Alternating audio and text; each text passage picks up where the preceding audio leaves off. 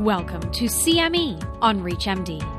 This activity entitled Case Management Strategies for Patients with ADPKD, Part 2, is jointly provided by Novus Medical Education and Medical Education Resources.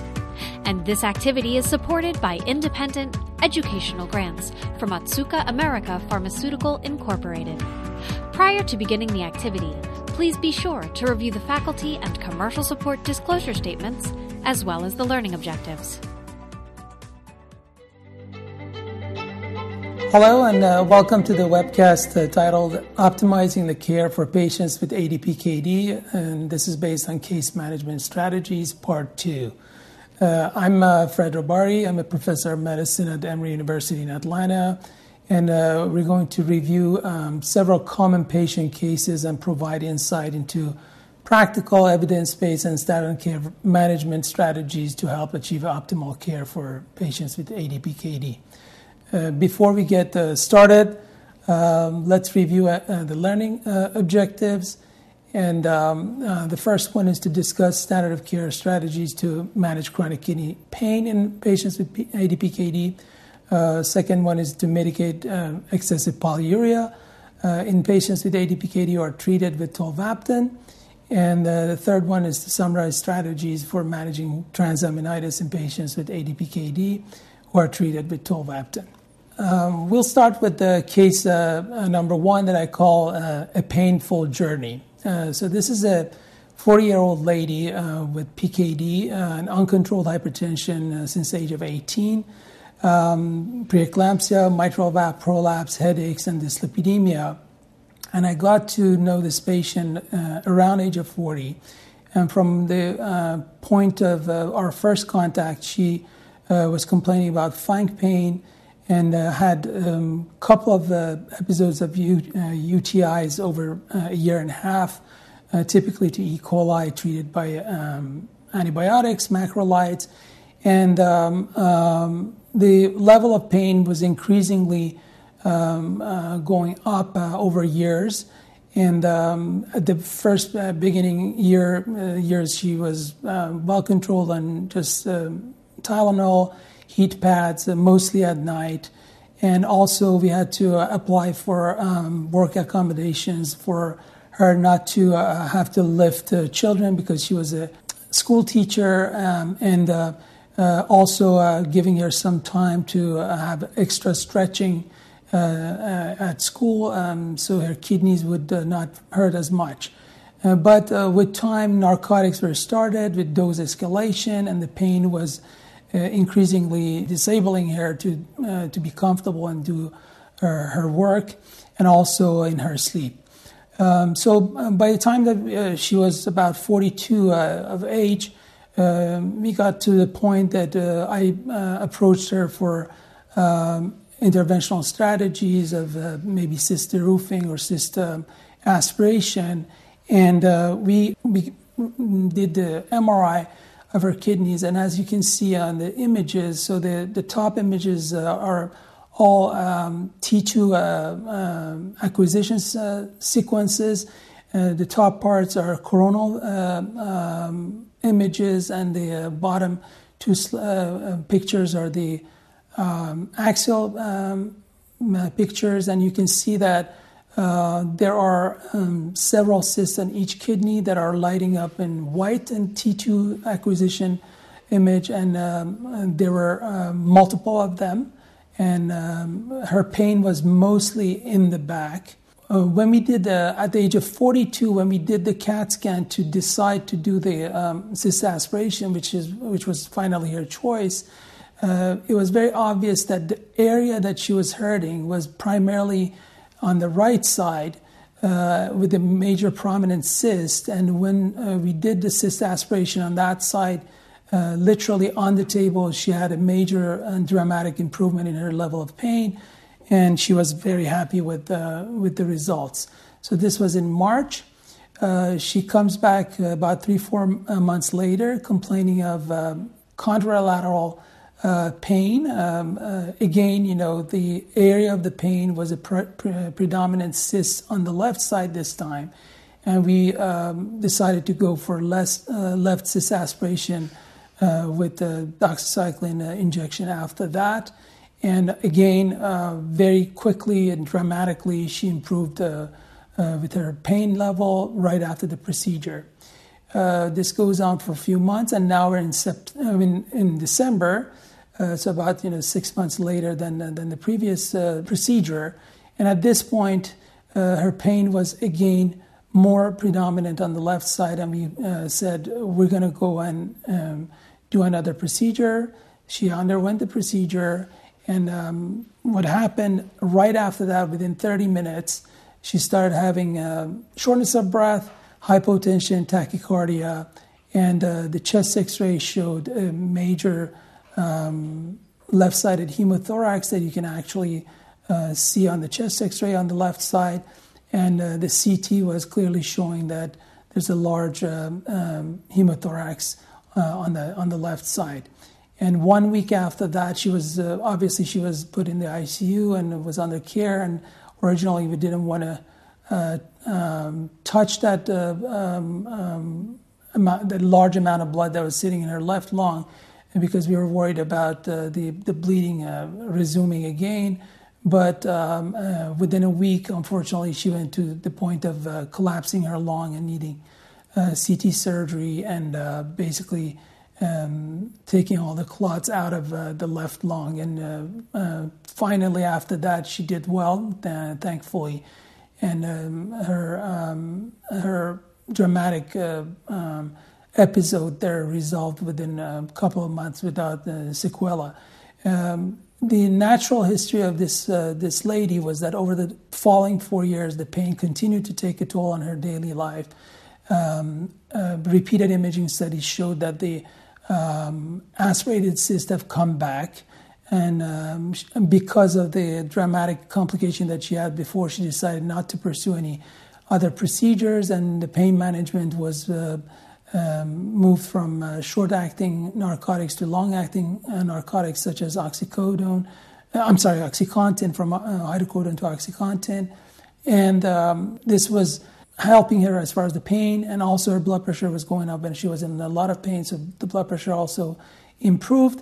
And over the following 11 years, by age of 51, she underwent a kidney transplant, and the negative kidneys were removed a couple years later after she had received her transplant. So this is a very interesting, fairly typical for the beginning of the presentation, but atypical in the complication that she had majorly at the third cyst aspiration. And the pain management strategies that this patient went through, actually she used several of these strategies along the years. And the problem with the kidney cyst size and pain is that the correlation, even though it exists, is not perfect. So there are people who have very large cysts and not a lot of pain, and other people who have small cysts and they have a lot of pain. So if you see that somebody has what I call an overall pain syndrome, if they have IBS, irritable bowel syndrome, fibromyalgia, chronic nonspecific body aches, hypochondria, conversion disorders, if you see that set up, I do not usually recommend a procedure, because just by doing a procedure, you're increasing their nociceptive signals, and that basically increases the level of pain without really taking care of the kidney pain. And if you always try to start with non-invasive, non-pharmacological strategies, ice massages, heat padding, whirlpool, and the Alexander technique, which is basically how you position your body to reduce the amount of pain on your kidneys when you're sitting and you're moving around. And also sometimes psychological behavioral modifications can be used. Then the next line would be typically non-opioid medications, and Tylenol is the safest for the kidneys. NSAID and salicylates have been used, but we know that they can cause kidney dysfunction in some patients, and COX-2 inhibitors in the same level. Tramadol, clonidine also have been used, although clonidine has a notorious side effect of brain fog or risk of hypotension if patients are not hypertensive.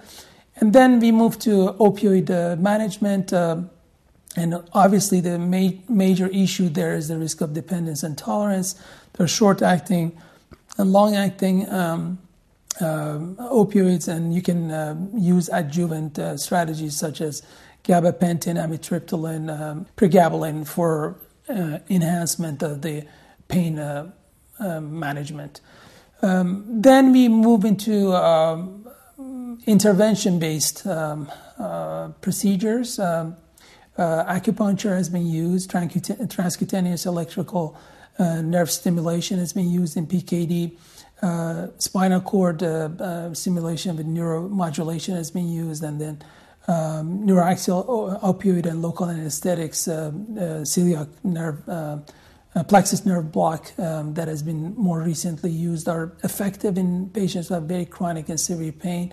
As far as the cyst aspiration, the criteria are relatively fairly robust. If you take exactly like this patient, somebody who has predominant cysts exactly where they hurt, if they point out with a finger that my back is hurting and right there's a large cyst that is usually 3 to 4 centimeters large at least, then your success rate is very high, and if they don't have that subset of pain syndrome. Otherwise, if all the cysts look the same and the pain is diffuse, you will not be successful in controlling the pain. And then more advanced cyst decortication, marsupialization, cystic roofing. Those are more complex surgical, laparoscopic, typically surgeries.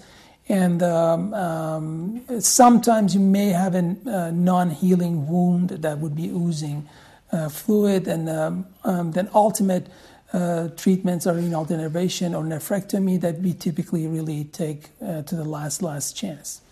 So this case basically summarizes almost half of these strategies for pain in one single patient for pain management. It's a very illustrative case for these patients. Case 2, moving along, is a case of polyuria on tolvaptan, and I call it as how bad can it get. This is a real-world case, a 35-year-old Caucasian male who's very tall, 6'4" tall, weighing 280 pounds, and has hypertension and PKD, and treated with one single medication, lisinopril. And he comes, and we start tolvaptan, and with increasing doses. At the first dose of 45 plus 15 milligrams, the urine output was about 6 liters. At the middle dose of 60 plus 30, we were basically dose titrating. Urine output was up to 7.5 liters. And by the time we were at the maximum dose at 90 and 30, urine output was about 10 liters. Also along that way, his blood pressure started going up by about 8 to 9 points in millimeter of mercury, reaching about 135 to over 85, and this is unusual for this patient. He's also a COF company, and now he has to go to the bathroom pretty much every 45 minutes to an hour, so he had to cut back on his meeting times to less than 45 minutes. Creatinine was relatively stable during this time, from 1.3 to 1.4, which was not a major significant rise. And we were happy with the kidney function. So the question becomes, what do you do with somebody who's urinating 10 liters a day? That is usually, if you're at that point, is almost going to the bathroom somewhere between 16 to 20 times a day. So this is really excessive. To get back to the data that was generated during the phase 1 trial of tolvaptan, you can see on this image, the study was basically just a single oral dose, and they were trying to see what the maximum urine output is over 24 hours. And you can see that with increased dose from 15 milligrams to 120 milligrams single dose, the urine output went from 5 to 10 liters. Again, this is just one single dose of the drug.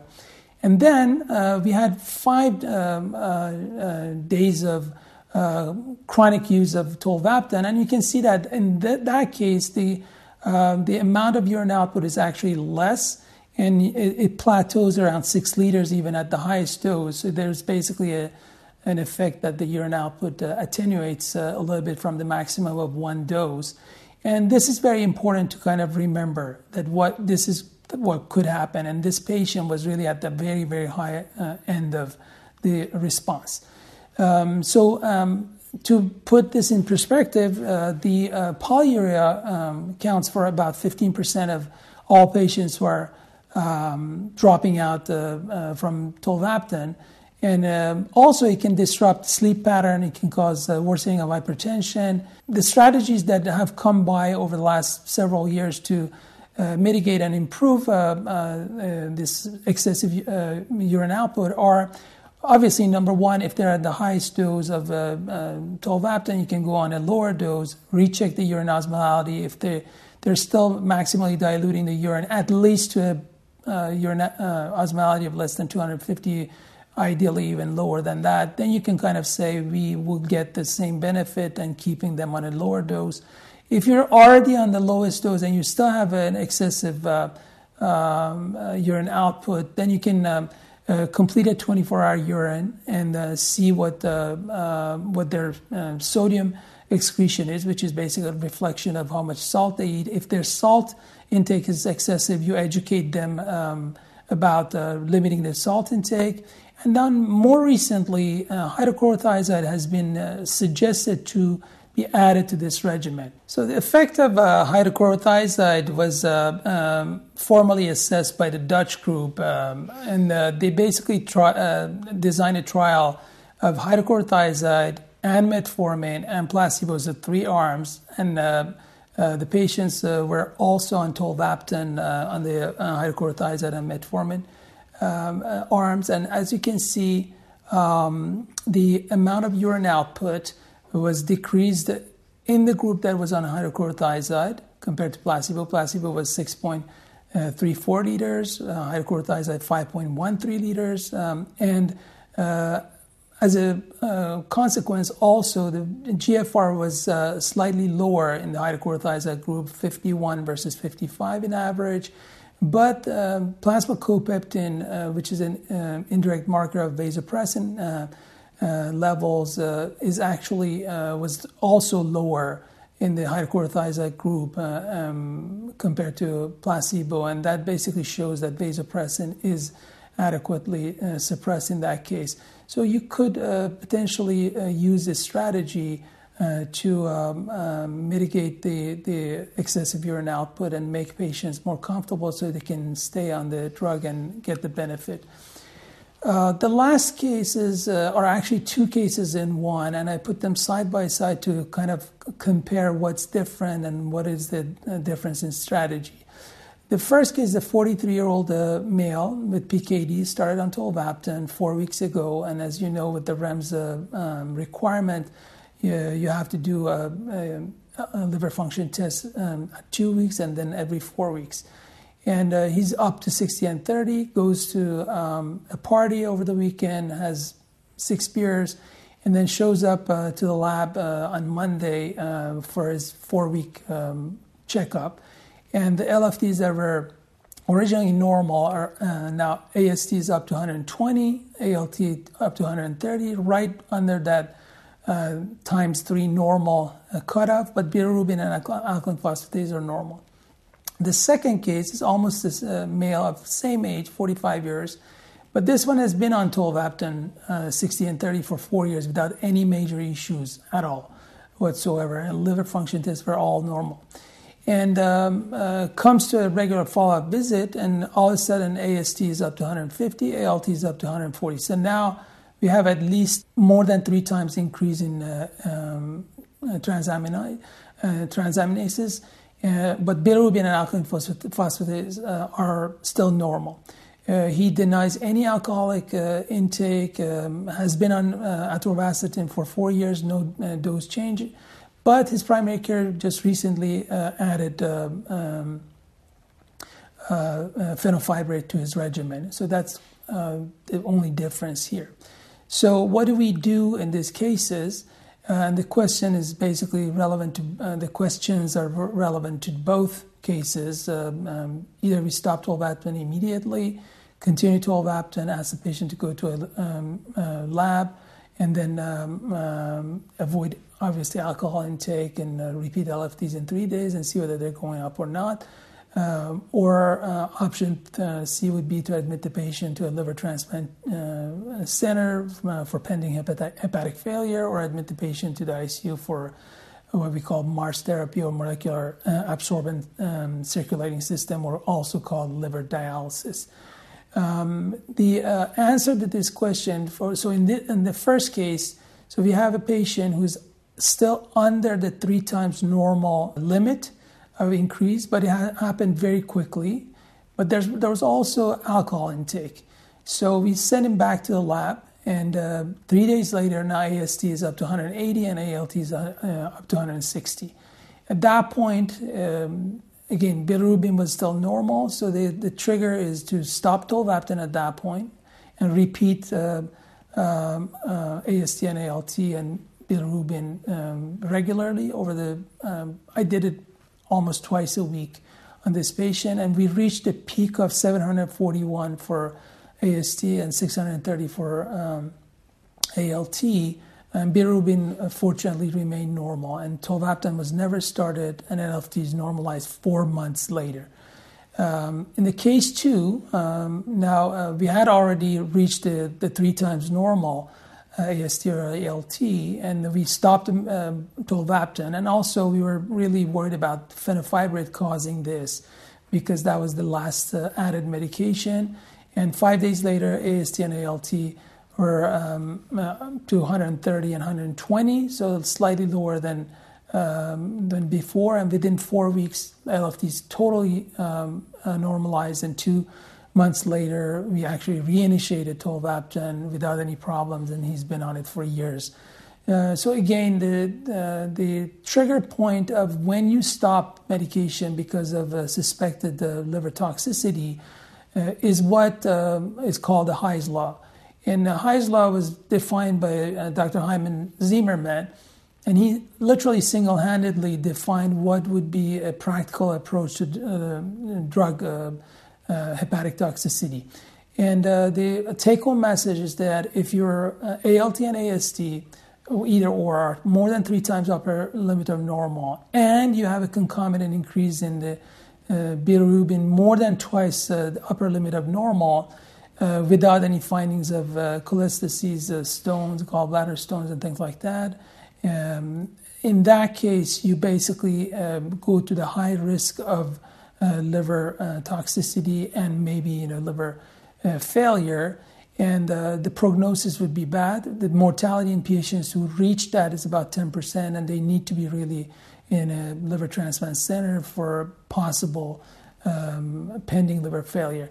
The graph on the right is the result from actually liver toxicity of tolvaptan. You can see that if you plot the ALT versus peak total bilirubin, the high-risk patients are the ones who are in the right upper corner, the 4 quadrants that you have. The right upper, and you can only see that in the tolvaptan trial, there was only 2 of those.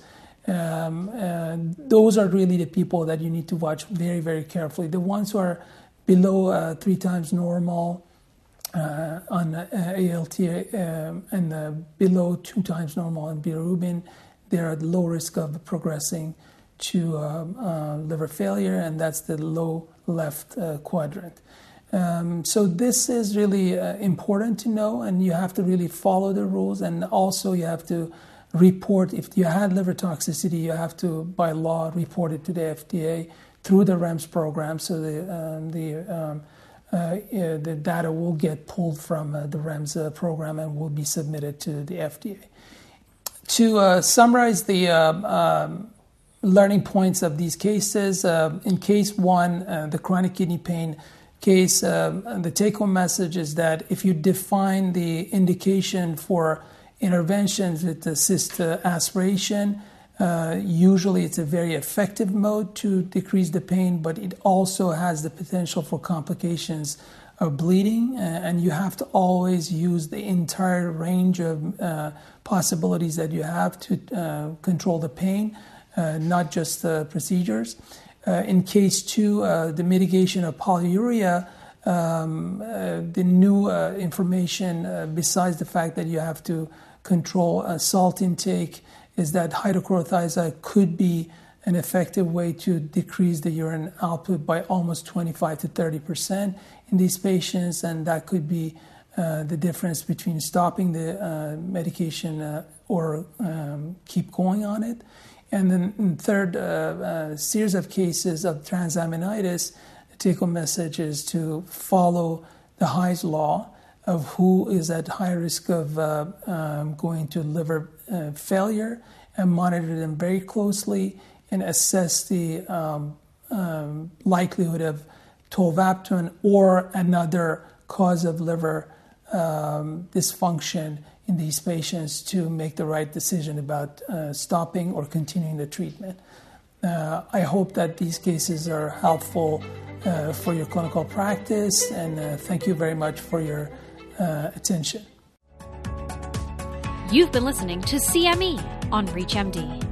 This activity is jointly provided by Novus Medical Education and Medical Education Resources, and is supported by an independent educational grant from Otsuka America Pharmaceutical Incorporated.